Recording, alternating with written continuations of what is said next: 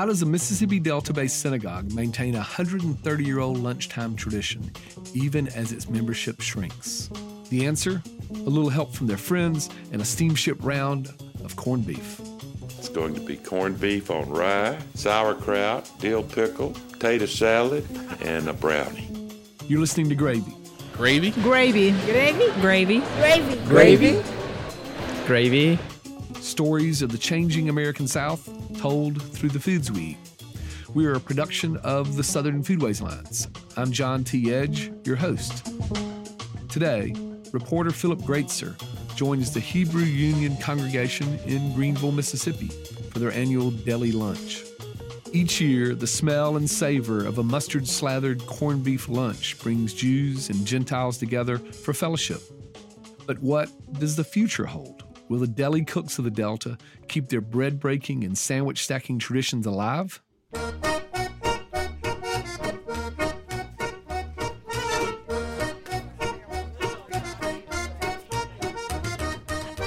It's the first Thursday in March, and the social hall of Greenville Synagogue is busy.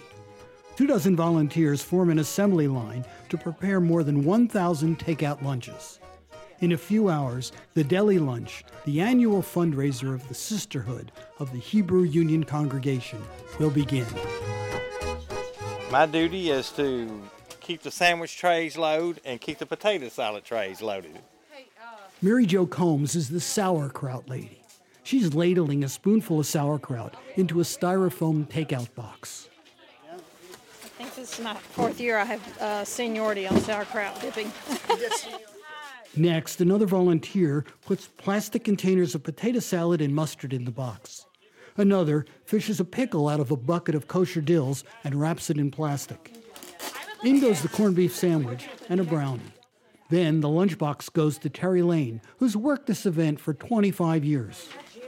Never moved from this area. Got recruited when I first moved to Greenville and never left. Boy, you've got to pack the boxes, the sauerkraut, the corned beef sandwich, the potato salad, mustard, and the brownie.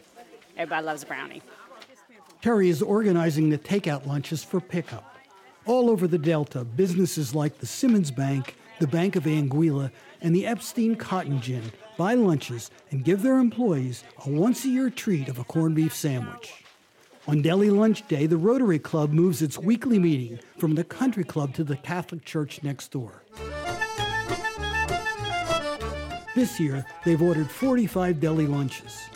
Bill Boykin, a local contractor and a Rotarian, is hungry. It's an awesome deal. All the community comes together, the Baptists, the Presbyterians, the Episcopalians, the Catholics, the Baptists, Methodists. We all come together and enjoy the Jewish tradition of their corned beef and sauerkraut. And we give up that country club lunch, we do.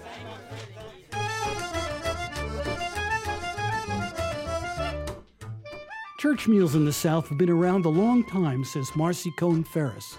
She's a professor of American Studies at UNC Chapel Hill.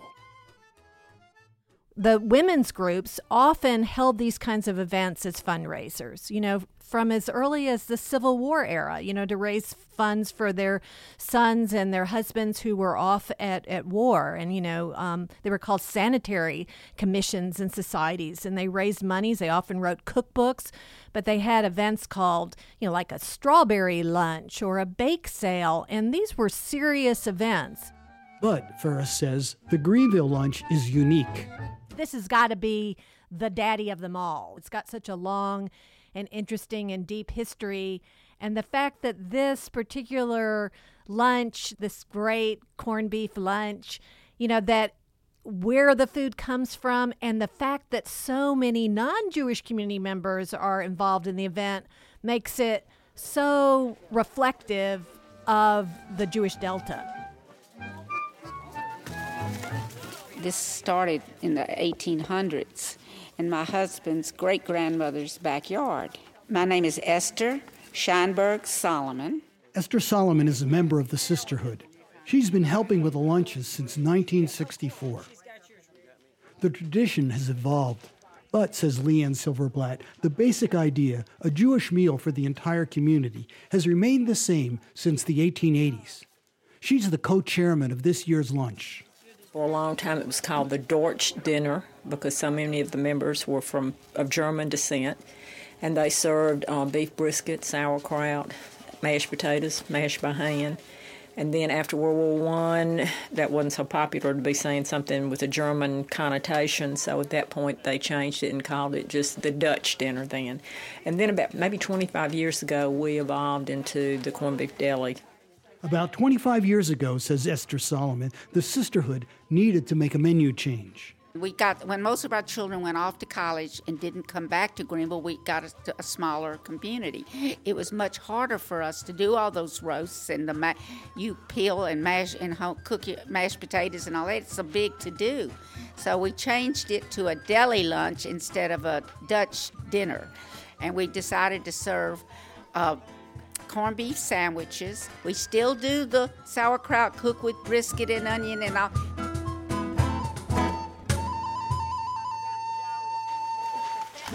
Ferris, an authority on Southern Jewish foodways, thinks this quintessentially Jewish meal in a predominantly Christian community makes a statement.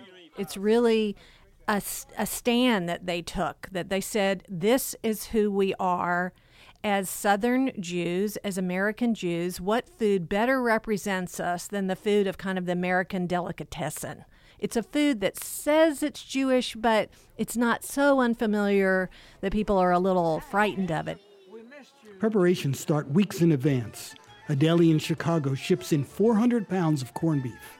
A nearby bakery supplies the rye bread. Prep begins on Monday.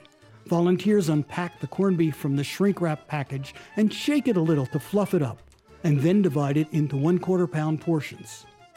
On Tuesday and Wednesday, the sandwiches are made and the mustard and potato salad are portioned out.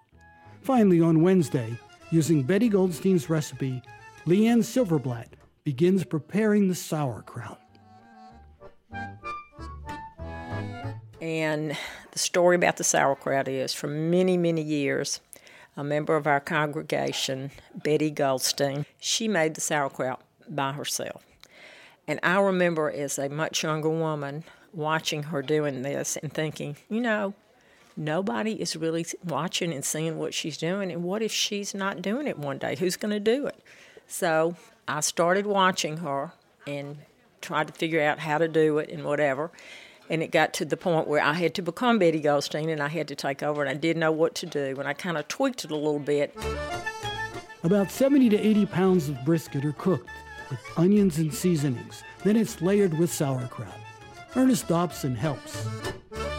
There's a great man here who has helped us many years. We hired to help for the deli lunch, and he's been helping longer than I have. His name is Ernest Dobson, and he always helped Betty Goldstein make the sauerkraut. He helps me now. And it would be funny, we'd be in the temple, and Betty would be screaming, Ernest, Ernest, Ernest, but they loved each other. They got along great. The funny thing about Betty was she came along in the time when everybody smoked, and Betty, at that time, you could smoke in the temple. There was no such thing as non-smoking facilities. So Betty would stand over the big pot of sauerkraut with a cigarette in her mouth, and the ash would get longer and longer, and we would hold our breath, hoping that ash wouldn't fall into the pot of sauerkraut. And I don't know whether it ever did or not, but Betty Goldstein's sauerkraut was really good. And Ernest now, he says the same thing to me. Every year when we're working together making the sauerkraut, he'll taste it and say, Miss Leanne, this sauerkraut's good, but it's not as good as Miss Goldstein's. It might have been that cigarette ash, who knows? The Jewish community in Greenville has deep roots. Jews have been involved in the city's economic, political, and social life for 150 years. The city's first mayor was Jewish. But in the past 60 years, the Jewish population in Greenville, like the city as a whole, has been shrinking. Cotton is no longer king. Family-owned businesses can't compete with the mall and the Walmart down the road. Fewer jobs are available, and the children of the Jewish merchants on Main and Washington streets, sensing there'd be little opportunity for them, have moved to places like Memphis, Jackson, and Atlanta, and become optometrists, accountants, and lawyers. Now, without their children here, some of the older members of the congregation are moving away. After today's lunch, Esther Solomon will move to Atlanta to be closer to her 3 adult children. Membership in the congregation, once more than 350 families, is now about 50 families. Marilyn Alfort, who's been preparing deli lunches for 35 years, had to call for reinforcements. For the longest time, it was only the sisterhood that worked the deli luncheon. And then it got so we didn't have that many people in the sisterhood, or they were older, and we didn't have a lot of young people that could work. So then the whole congregation, the men started helping. And then it got so big, we had to get everybody in the community involved. So they reached out to their friends, Catholics, Methodists, Presbyterians, Baptists, and Episcopalians to help. Can you help? And we say yes. Yes. We'll be there. We are a very ecumenical community. I'm Rebecca Barrett from Indianola, and I'm the Episcopal Jew who has been working here probably 10 years. And, if you want to get really biblical, we all started here. I mean, if you think about it, we all start. This is the religion is where we all started. So if you want to get really deep, we really are all connected. That's Kim Dowdy, Melissa Moe, and Patty Wilson. They're Presbyterians. She serves, and we do drinks. We have an important job. We have a real important job. But we have an outfit, so we're good. It's a lovely blue apron with a Star of David. Like college students all over the South, these volunteers proudly show off their school colors. Leanne Silverblatt chuckles as she looks around at the volunteers. Here in Greenville, it is a hot ticket to get to be a volunteer at the Hebrew Union Congregation Deli Lunch. It's really hysterical when you think about seeing the Catholic women, the Presbyterian women, the Baptist women, all in our aprons with the big Star of Davids on their chest.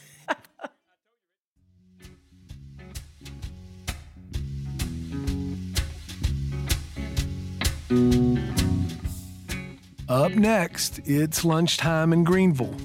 But first, here's that donor music.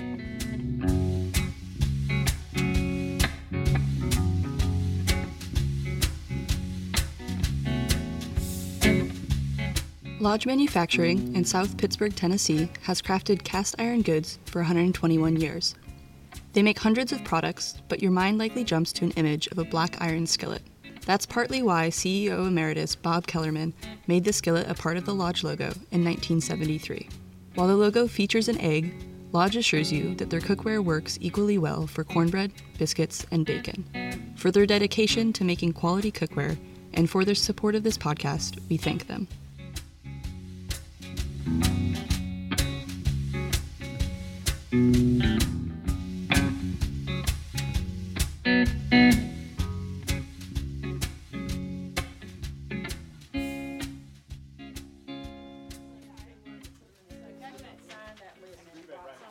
It's noon, and the Greenvillians are stopping by to pick up their lunches. Avite Dental Clinic. It's just one time a year that we get good corned beef and sauerkraut. Every year I pick up at least one or two because it's delicious. No, this is my first time coming here.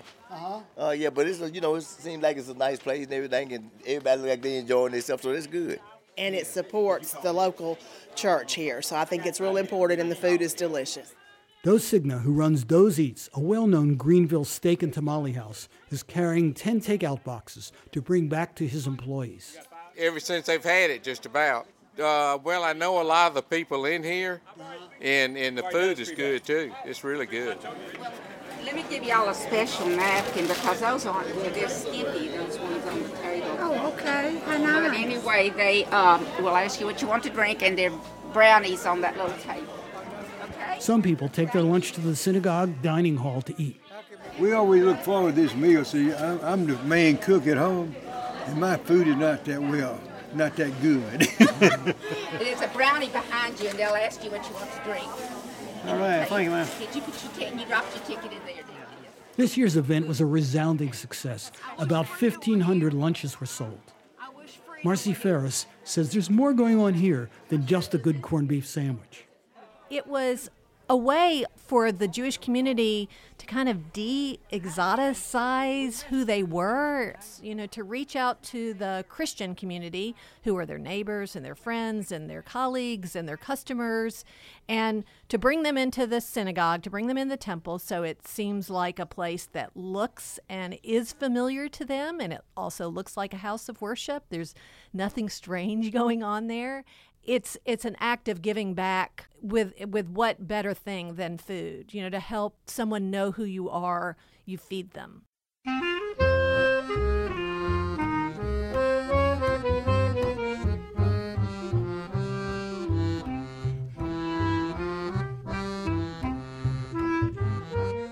In the synagogue, there's a museum.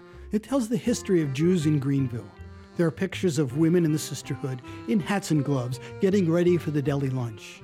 Photos of weddings and dances from the 60s with hundreds in attendance. And there are the class photos of the Sunday school with 40 or 50 smiling children.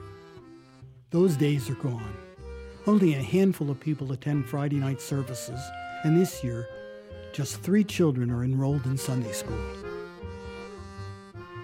Someday, the congregation will have to deal with the fact that even with help from their Christian friends, there won't be enough people to cater the deli lunch or hold services in the synagogue. That worries Leanne Silverblatt. She's the 4th generation of her family to live in the Mississippi Delta. But she keeps on going, motivated by tradition and history.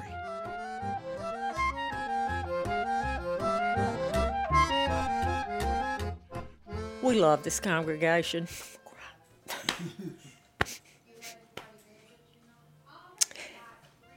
And it's almost like a challenge that, you want to keep tradition going. And even though this might not seem like something that's important, it is very important.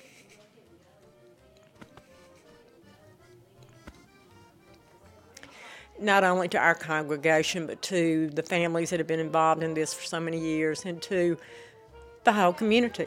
And I think that's why so many of our Christian friends come out to help us, because they want to help us keep this tradition alive. Leanne and the Jews of Greenville will go on, honoring this dying way of life with an essential spirit of faith, one that has weathered 6,000 years of change.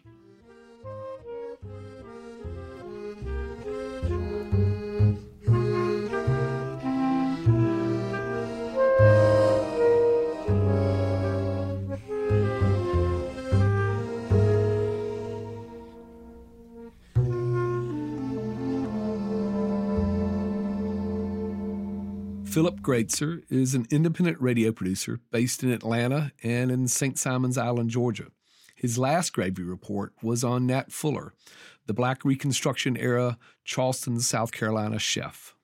To learn more about Philip and listen to some of his other work, visit his website, philipgreatzer.com. That's PhilipGreitzer.com. You can learn more about Delta Foodways and Jewish Foodways by going to our website, southernfoodways.org/gravy. Also at our website are links to music from this episode. Speaking of music, Gravy's theme music is by Wendell Patrick. Donor music is by Jazar. Our intern is Robin Miniter. Managing editor for Gravy and all other SFA media is Sarah Camp-Milam. Coming up, a taste of the next Gravy, but first...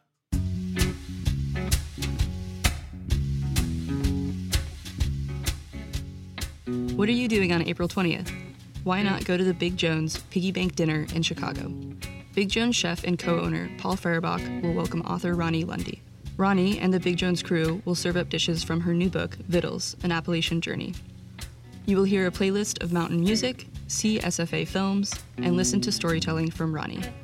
Tickets are $75 each, or $125 for a pair, and include dinner, a signed copy of Vittles, and a generous donation to the SFA. Find more information about the event and how to make reservations on our website at southernfoodways.org. While you're there, consider signing up for a membership. Membership dollars and events like the Big Jones Piggy Bank Dinner support all SFA work, including this podcast.